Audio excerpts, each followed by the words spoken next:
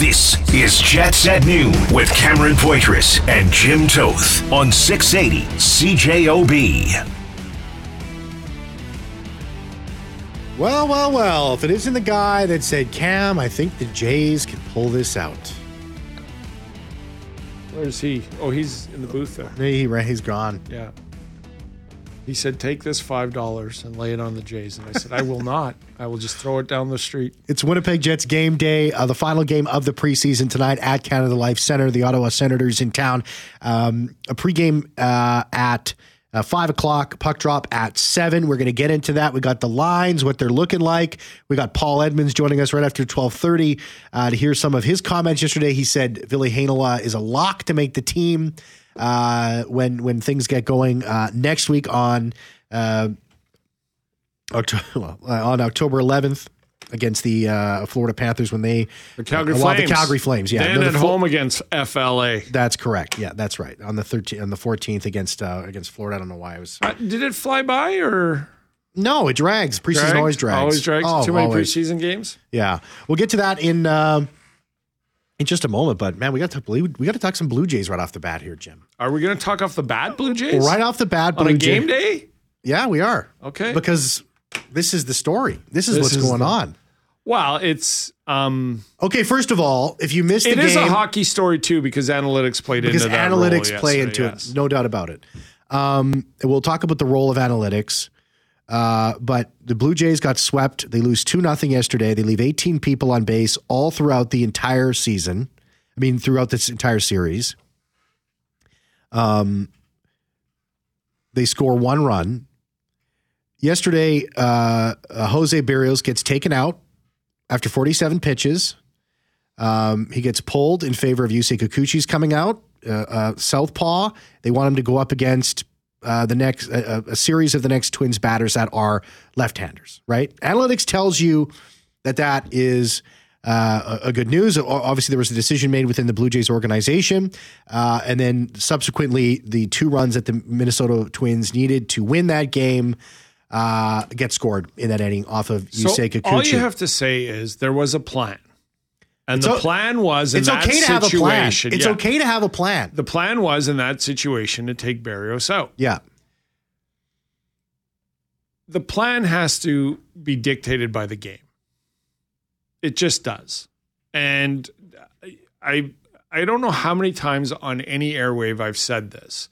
Analytics are a great tool, are a valuable asset, and need to be a part of pro sports. Mm-hmm. They should not be decision makers. Yes. Now, I say that there was a plan based on the analytics of it. There was decisions being made there. I don't get how you make that call given what you're watching. So we can go around and around and around on this. Analytics are a tool. They're heavily into hockey, and I think they're a valuable asset, and I use them myself. Every year they get more and more. But all I've ever heard from the diehard analytic community is I'm like, well, make me a roster of analytically great players then. Give me 4 forward lines of the best analytical players and tell me if you would run that up against the current Edmonton Oilers or LA Kings or Winnipeg Jets. The problem is there's a lack of mix left in it for some managers, for some coaches. And this is a game every game is based on heart, momentum, and courage to a certain extent. Emotion. It's an emotional game always. Emotion. You can't put numbers on that. You just can't. Yeah. You're never going to convince me that when you're within the 5 yards of winning a Super Bowl, that you can't grab Marshawn Lynch by the face mask and say, go win me a Super Bowl, and I will bet a percentage play higher than that. Looking a guy in the eye and going, you're a beast, go win me a Super Bowl, get this ball in the end zone. Compared to week 7 of the regular season that tells me this slot pass is a higher percentage play. Situations are different. The playoffs are different than the regular season. That's it. And listen, and when you have John Schneider come out, the manager of the Blue Jays said, yeah, Jose Berrios was having the best stuff he had all year, maybe. And it's like, well, And you don't want every decision to be dictated by the emotion of the moment. Logic has to be a part of the decision-making process. It's great to have a plan, but these aren't robots out there. They're not Vulcans. You know what that made me think of? It's played by emotional human beings, and emotions can drive wins in playoff games, in any game. Emotion can take things over. He was having his best start of the season. That changes my plan. Yeah. Well, the plan was... If he's having a normal start for him, if he's having a good start, if he's having a top 5 start of the season, then I lean on my plan. But when he's having the best start of his season, I associate that to him being in a do-or-die playoff game. He's dialed up what I'm accustomed to seeing from him, and I'm going to roll with this a bit more. Dwight Eisenhower famously said, in preparing for battle, I've always found that plans are useless, but planning is indispensable. Those comments from Schneider reminded me of John Gibbons in a one-and-done playoff game against Baltimore when Marcus Stroman had an ERA against the Orioles that year in 4 to 6 starts of over 18, and he put him on the bump. And everybody said, why are you doing this? He has an ER 18 plus against the Orioles this year. He goes, because I know his heart. I know he's a competitor. I know now we know Marcus Stroman, like he's a hothead. But there's a coach going, if I can get this guy dialed in and use that fiery competitive nature, and he got 6 innings out of him. Yeah. And they won that game. So it was a walk-off, I think, by Carson. But we can listen time and time again over this. Like Marco Dano is an analytical darling. Marco Dano had all the great possession numbers, goals by 6, all that stuff of any Jet player for a season or two. And I kept having people scream at me, why is he only playing 7 minutes? Well, because he's not scoring. And he's not back checking, and he hasn't hit anybody in a while. And I liked Marco Dano. I thought he was he was a good hockey player. But I'm not playing him more than an analytically poor Mark Scheifele, because Mark Scheifele is going to score more goals than him. It's a tool. He might give up more, but analytics are a tool, Jim. They are a tool towards, but you also need, like, what makes a good manager is understanding the situation. Game. All games are emotion and heart. And if you just run by the numbers, you're going to get burnt. Yeah. If you just live by the numbers and not what's in front of you, you have to mix it both. You have to go like, oh, he's feeling it today. Maybe I'll go one more batter, even though the numbers tell me this. Or you might go, the plan was at 47 pitches against this left-hander, but he doesn't have it, so I'm pulling him now. Yeah. You just have to go by what you're seeing and not what the numbers tell you. You could just have a light. You can have like a little number sign. If we're just going by numbers, why have a manager? Like, just have a number go like 14. What does 14 represent? Well, because of all these situations, the decision's already been made for you. Here's the flip side of that. The Jays are up 5-0 in that situation at 47 pitches, and this guy's coming up. Are you pulling Berrios? No, I'm not. So why are you doing it when it's 0-0? Doesn't make sense. But what that play, that's getting all the talk. But what was much worse in my mind, because, you don't know the situations. Jose Berrios may have went in there and got lit up the next inning and gave up 4 runs. You never know. Baseball is 1v1. It's a series of individual battles. You don't know what's going to happen, right? The other team could perform. What you can control is not getting picked off on second base like Vladimir Guerrero Jr. did. That you can control. That you just have to be paying attention. You know what? I'll say this about Vladimir Guerrero Jr. He is a good baseball player. He's not a great baseball player. Well, I don't know. He's had a bad year. Here's what I'll say about the Blue Jays. Yeah. And you can cut me off anytime because I'm a broken record. I've said it before on the air and many times off it. They don't know how to play fundamental baseball. They don't know how to get a run in. They don't know how to get a run on, over, and in. They don't run the bases well. They're horrific at it. And I could go on and on. To be, as many in the media have already said, asleep at the wheel at second base in a do or die playoff game is ridiculous. Yeah. And I think, from what I've, through speculation and heard around the Toronto Blue Jays a couple of years ago, they wanted rid of Montoyo because he would tell these young kids all the time, you don't know how to play baseball. Mm-hmm. You're really good baseball players, but you don't know how to play the game. And since then, I've watched the Blue Jays not run the bases well, get picked off on bases, to overrun bases and get thrown out when they should have stayed. And baseball's a game, the score, especially in the playoffs, dictates to you what you should do. That was on the Jays postgame show after game 1. If it's 1-1, Bichette should go. If it's 3-0 and you have runners on base, and just because a ball gets through a third baseman, you don't go unless you know you can make it. You don't get picked off at second with your best player up at bat when you need to win this game. Yeah. So, there are a bunch of really good star-studded baseball players, and I'm not talking about the Kiermaiers and the Espinals and guys like that. The star players on this team do not know how to play baseball. Bichette went into the outfield last year and ran into his center fielder and injured him, and that's not the part I have a problem with. The problem I have with him going out there is who's covering second when the bases are loaded. That's supposed to be you. At worst case, if Springer doesn't get that ball, 1 run comes across, not 3.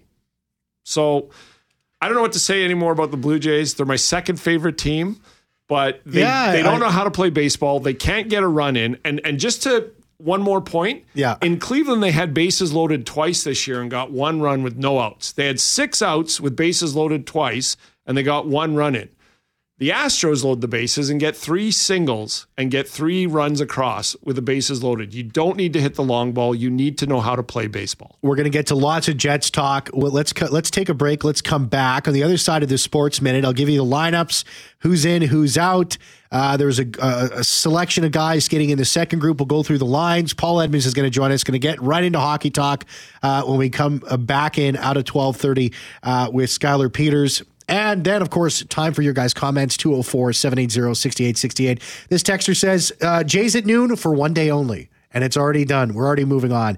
But when you have a situation that happened like yesterday, if you got a sports show, listen, I got to follow my gut. We got to talk Jays right off the bat. We'll be right back. Jets at noon on 680 CJOB. Welcome back to the show, 204-780-6868, 204-780-6868. The Winnipeg Jets lineup today, according to the morning skate. We're going to be seeing Connor, Scheifele, and Velarde back together on the top line. That's going to be followed by Iafallo, Perfetti, and Nito Niederreiter. Barron is going to be moved up to play with Lowry and Appleton, and then Gustafsson is going to be with Kupari and Nemesnikov. The only guy missing from sort of the top 12, the first 4 lines, is Nick Ehlers, who was skating in his second group later on afterwards, which included Axel Jonsson-Fjallby, Parker Ford, Declan Chisholm, Capobianco, Nikkanen, who's, of course, injured. Those 2 guys injured as well as, and then Brossois was skating in that second group. Defensive lines, Morrissey and DeMello, Samberg and Pionk, Dillon and Heinola, and then Stanley and Schmidt were the 4th pairing there, and then Hellebuck is going to be starting in net tonight. I am going to keep an eye on Heinola. Yep. I'm going to keep an eye on Perfetti. Yep. I'm going to keep an eye on Connor, Scheifele, Velarde, and I'm going to keep an eye on Gustafsson and Kupari. Yeah. You think it's 13th forward to sit? You think that's already been taken? I think so. I think it's Gustafsson's to lose. Yeah, so do I. I really do. But it sounds like we're going to talk with Paul Edmonds about this, but even Rick Bonus's comments of, we'll find out tonight about Heinola, nothing definite, but look, if he's ready, he looks ready. Let's have this. Let's go. We'll hear from Rick Bonus right when we come back from the 12:30 news. Don't go anywhere.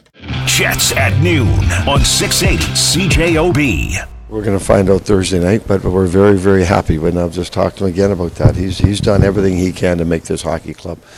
So we're very, very happy where he is. We love the attitude he came into with. When we talked to him over the summer, you're going to be given every opportunity. We played him a lot of games, played him in every situation, and like I've always said, players cut themselves if it's a bad performance or getting outplayed by somebody else. And Billy certainly hasn't done either one of those. He's done a great job.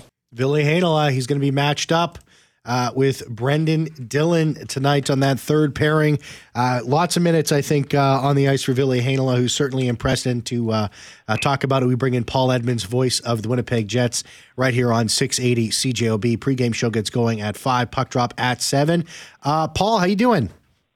Yeah, real good, guys. Looking forward to this one tonight and then getting at it next week for real.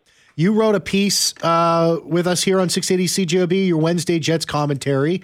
where I'm not even sure you suggested. You said that Ville Heinola is going to be on the Winnipeg Jets. Do you care to elaborate perhaps a little bit? Well, I mean, I stand by what I've seen, and Ville's been close for the last couple of years. There's no denying that. And if you talk to certain communities in our market here, they would say that he was stifled by playing in the minors and should have been here long ago. But there were some deficiencies in his game. One being sometimes he was easily pushed off the puck, and he just had to get a little bit stronger, and then he had to be able to defend better. And I've seen all of that through the skates and then certainly through the games that he's played. Ville is not only an offensive gifted player that can skate and move the puck, but he had to certainly look at where you're playing, and that's defense, so defense comes first. He's improved those areas where he was a little bit more libelous, and from that standpoint, I think that Ville Heinola has outperformed a lot of players that he's competing with, certainly the younger guys in Declan Chisholm and Logan Stanley, and he might have pushed into the lineup superseding a veteran or two.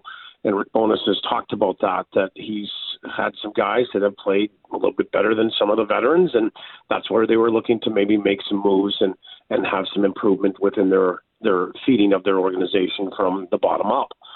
Ville, I don't think has been outperformed by anybody, quite frankly, gentlemen. He has done everything that you've asked him to do, including those areas where he was a little bit raw back in the earlier days when he was 18, 19, 20, and even going back to last year. I think the time has arrived for Ville Heinola to be on this roster. He also presents a bit of a dynamic sort of player from that back end as well, where he can make a really good first pass. He's very good offensively. And right now, for what he's doing to push into the lineup, not only is he maybe trying to earn a spot in the top 6 or 7, or maybe 8, depending on where he falls into, but at the same time, this guy's playing on his opposite side, and he'll be there again tonight. And I asked that question of Rick Bowness today, and I said, what do you like about him being on his opposite side, which is the right side for left-handed shooting Ville Heinola? And he said, we don't have any other options, so if he wants to play, that's where he's going to have to play. And he's been very adept there as well. So I don't see how Ville Heinola finds himself not on the opening day roster. And frankly, gentlemen, I don't know how he's not in the opening day lineup. Winnipeg Jets PR just put this out. I'll just sneak this in that forward Henry Nikkinen has been assigned to the Manitoba Moose, and Elias Salomonsen to the Swedish Hockey League, to his team there. So we were talking about that earlier in the week. Just wanted to update our listeners that he was with the Moose. Some people asking why, because of the deal as a second round or lower pick. He is now assigned to his team in the Swedish Hockey League. Paul, so what's left to be decided tonight, if anything? Well, I think Ville Heinola and certainly his permanent structure on that blue line will be decided. Rick Bowness was asked about that today, and he said that will come tonight. I think you're still looking at who's going to be, I think your 7th and 8th defensemen or your 6, 7, and 8. So is that Chisholm? Is that Stanley? Is that somebody else? I'm not sure. But you're also looking at probably your 13th forward as well, and somebody has to kind of depart and be waived and probably go down to the Moose as well. So there's still a couple of question marks to be made here, or answers to those questions, as to what is your 23-man roster going to look like by Sunday, when I believe the deadline, Sunday or Monday is the deadline. So there's still, some open spots. But the interesting part about that is, Jimmy and Cam, I have asked, and so have other players or other reporters of the players and the coaching staff about, whether you feel that you can have one game is going to really sway things in your favor. And the coaching staff has said, no, not really. So is their mind made up? Well, if that's the case, where you don't think that one game can sway your decision as to who you're going to take, sort of on your bottom of your depth chart on your forward core or on your defensive blue line, then I don't know, if you're going to be able to kind of win over a job tonight if you're one of those players that's in. But what you can do is make a further impression and maybe be a recall, or give them something more to consider about what they've already thought about. So that's what's left for me tonight is maybe those bottom end guys. We knew from going into training camp that the top end guys and where everything kind of structured from the beginning was not going to have a whole lot of fluctuation to it. Yeah, I mean, Bones has talked chemistry, Paul, and that's been something consistent and something that has been a little bit lacking based on illnesses and injuries, and Nick Ehlers in there too, yet to get in any preseason game action. And Is he really going to start that far behind? Is he going to be a few yards back of everybody else, or is it still just the preseason and the regular season totally separate? Well, I think for a guy like Nikolai, who's in tremendous shape, it will just be getting up to game speed. So I think any time that you're not fully engaged in what's going on with the practice routines and certainly any of the preseason games, you kind of miss that part. So there is some catch up to do. But for Nikolai, he's been around long enough that I don't believe that that's going to take a whole lot of time when he gets back into the lineup. It might take a game in a practice, a couple of practices in the game. But after that, the other thing is, too, I mean, the only thing that I look at is maybe developing some chemistry with Cole Perfetti and, Nino Niederreiter, where he was going to be playing or penciled into play to start the year. So that chemistry might take some time. But these guys have played with each other long enough. They certainly understand, and they've watched the guys on the bench and Cole Perfetti go out and perform. You know kind of what he's going to do. So, yeah, there's still some chemistry to absorb for these guys, and especially for Nikolai that hasn't played a lot. But I don't think it's going to be it's not going to take a week or two to catch up. If things play out the way we're all talking about right now, Paul, who's going to the waiver wire? Well, that's a good question, Jim. And I mean, if you don't want to say names, that's fair because we should probably wait for Rick Bowness. But I just mean, like, is it a couple of defensemen? Is it like a forward? Like, what are we sort of seeing here? Well, I believe it's only one guy that has to go, right? Yeah. So, I mean, what do you want to do? I mean, here's the thing. Whoever you go, if Billy makes this team, let's just put it this. Yeah, that's what I wanted to ask you, basically. Billy makes this team. Anybody that you expose on the waiver wire is going to be eligible to be claimed by somebody else. So you run the risk of losing them. So I guess from that standpoint, if you're the coaching staff, you pick your poison. Okay, who are you willing to risk losing? And so that's where you have to create a tertiary of probably the three guys that would be that possibility of going down, right? So I'm not quite sure who it would be. There's reasons to probably keep every one of the guys, and there's probably a reason or two as to why you would maybe want to expose them. So that's what's sort of kind of hanging in the balance here is, okay, what are you prepared to lose if you put somebody on the waiver wire? And that's kind of probably one of the decisions that you're trying to make right now. That will be interesting to me. Yeah, that's kind of the moment that this whole preseason has been kind of working towards. It's like, what's going to happen with the waiver wire? It's been the hot topic. Yeah. Well, and especially because Billy's played so well. Go ahead, Sorry, Paul. guys. They've lost a couple of guys in the past. I mean, this has jumped up and bit them before when it's come to, Michael Asimont and to Jonathan Kovacevic. I mean, from that standpoint, they didn't want to lose either one of those guys, but they had a glut of players here, and they had to trim their roster. It's just what the league rules are. So from that standpoint, it has to be strategic. It has to be the player that you waive or are going to put on waivers that's going to be eligible to be claimed, and you have to know that going in. And that's why I think there's a lot of consideration and consternation that goes in to making those decisions at that point of the season. The only good thing about it is everybody else is doing that right, as the same time is for everybody. So what you're trying to do, and I don't know that there's any hiding on the waiver wire, but I will say this, you're trying to move a guy down at the same time everybody else is moving a guy down or through the waiver wire at the same point. So maybe he gets kind of caught up in the shuffle and nobody really sees him go down. But, that's, I think, hopeless, or that's some hopeful thinking from an organizational standpoint. So we'll see what happens. Bowness has made a couple comments, Paul, in regards to, saying a few times is, we made big strides last year in getting to where we want to be at this point of this year. Kyle Connor, Josh Morrissey, they were both talking about team identity yesterday, being tough to play against, a team that drives offense using defense. And that's all well and good. I understand it's a preseason. You're giving guys opportunities. You seeing remnants of that starting to really drive home?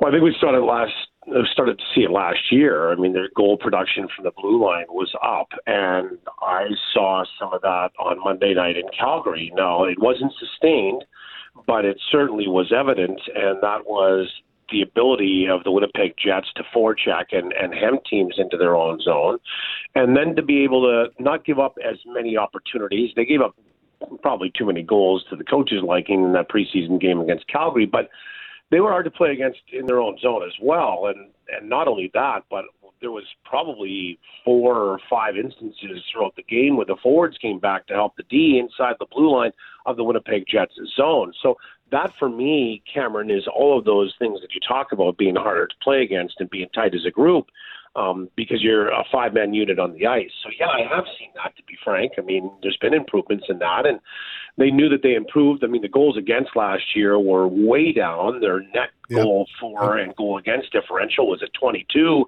which the year before was only at 5. So they had a major improvement in certainly keeping goals out. So from that standpoint, they even want to get better. And I see the slow sort of implementation of that still coming in and it improving incrementally as they've gone along here, but there's still some room to grow and more growth, as the coaching staff is always going to be kind of pursuing that, because nothing's ever going to be perfect. You know, and last one for you, but speaking of that Flames game, listening to you, Paul, call it and discuss it on the post game and everything like that, it's kind of interesting how the two franchises will meet next Wednesday to open the season, where the Calgary Flames are going to, stop being maybe that grinded down, win 2-1 games and maybe open up a bit and get some speed going and some scoring.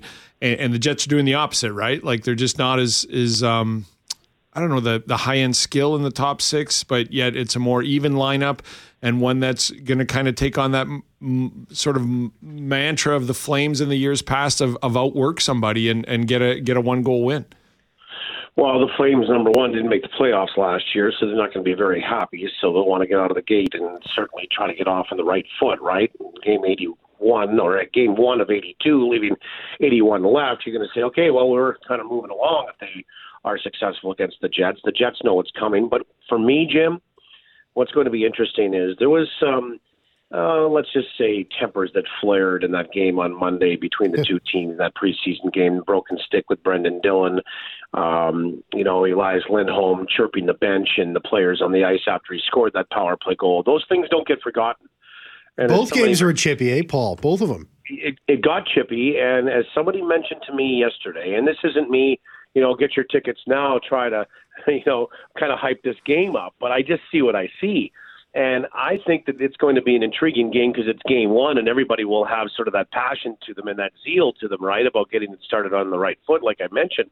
But there's going to be a little bit more to it between these two teams because of the carryover from the preseason and certainly the Pospisil hit on Perfetti. He won't be in the lineup. But, I mean, those things don't get forgotten. And as one of the Jets players said to me yesterday, he said, well, the Calgary Flames certainly don't have the toughness that they have in the lineup that they had last year. So when it comes to us maybe getting back for a few things that might have been said with a hard hit and then having to defend yourself, the quote was, they don't have Uncle Luch there anymore, that being Milan Lucic. So let's see what happens next week on the 11th when the two teams hook up in Cowtown.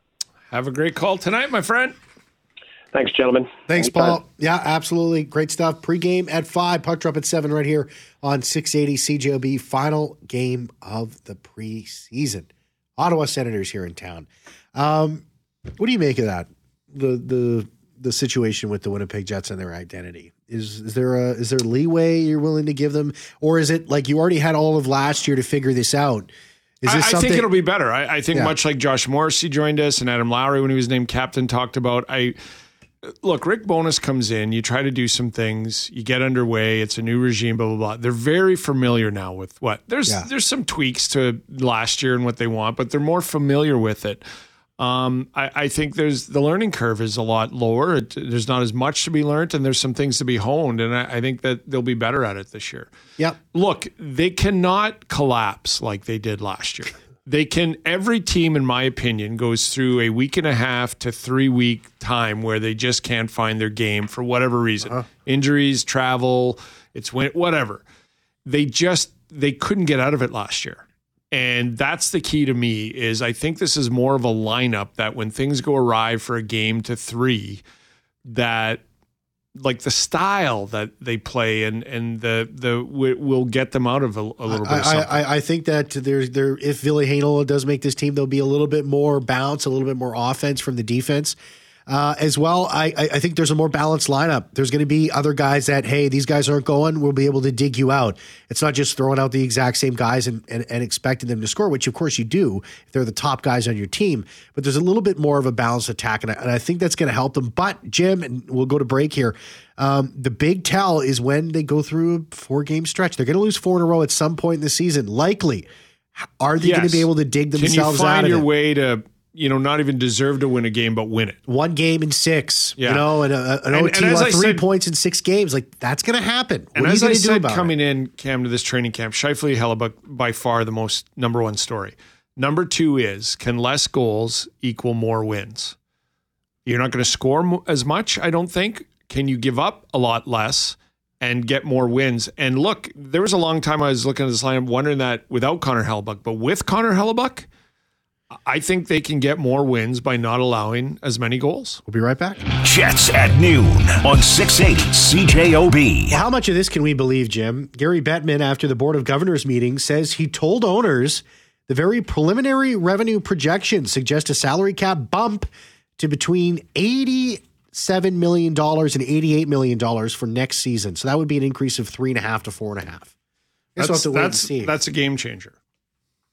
That's if the Winnipeg Jets want to keep Connor Hellebuyck. That's that cash right there. Well, that's an extra $3 million on the 6 he's making, or Mark Scheifele. Yep. If it's not going up $1 million or what have you, it gives you more room and flexibility for sure. It's long overdue, but I think it's a great thing. I think it helps the Jets. It helps every team. It usually goes up $1 million, maybe $2 million, right? So. But it's been a while, and escrow is what he was talking about there. So I think it's a positive, but that is a difference. And to the difference of what we were talking about yesterday, and I do want to clarify yesterday, Cam, when we were talking about with Murat and the topic of the number of free agents came up, Kelly Moore, I referenced, did the work. He did it on September 15th. There was 202 UFAs. Now, those have gone down. Minnesota signed some players. Calgary signed some players. But I said more than 200. It's now less than 200, but the point I was trying to make was, and give Kelly credit for his work, was the fact that there'll be over 150, 160 players by the time next offseason rolls around. And with 3 to 4 extra million in cap space, that changes what could be available. That changes what wasn't available this year for the guys that signed 1-year, $5 million deals to the teams that want to acquire a Connor Hellebuyck, but he wants $3 million more than he's making. Jim Toth will take you all the way until 3 o'clock. Thank you very much to Jeffrey Fortier for producing the show. That's it for me. I'll be back same time tomorrow. Game day, pregame at 5, puck drop at 7 right here. We'll be here right back here at 12:10 to break it down. See ya. Free for all Friday tomorrow too. Jets at noon on 680 CJOB.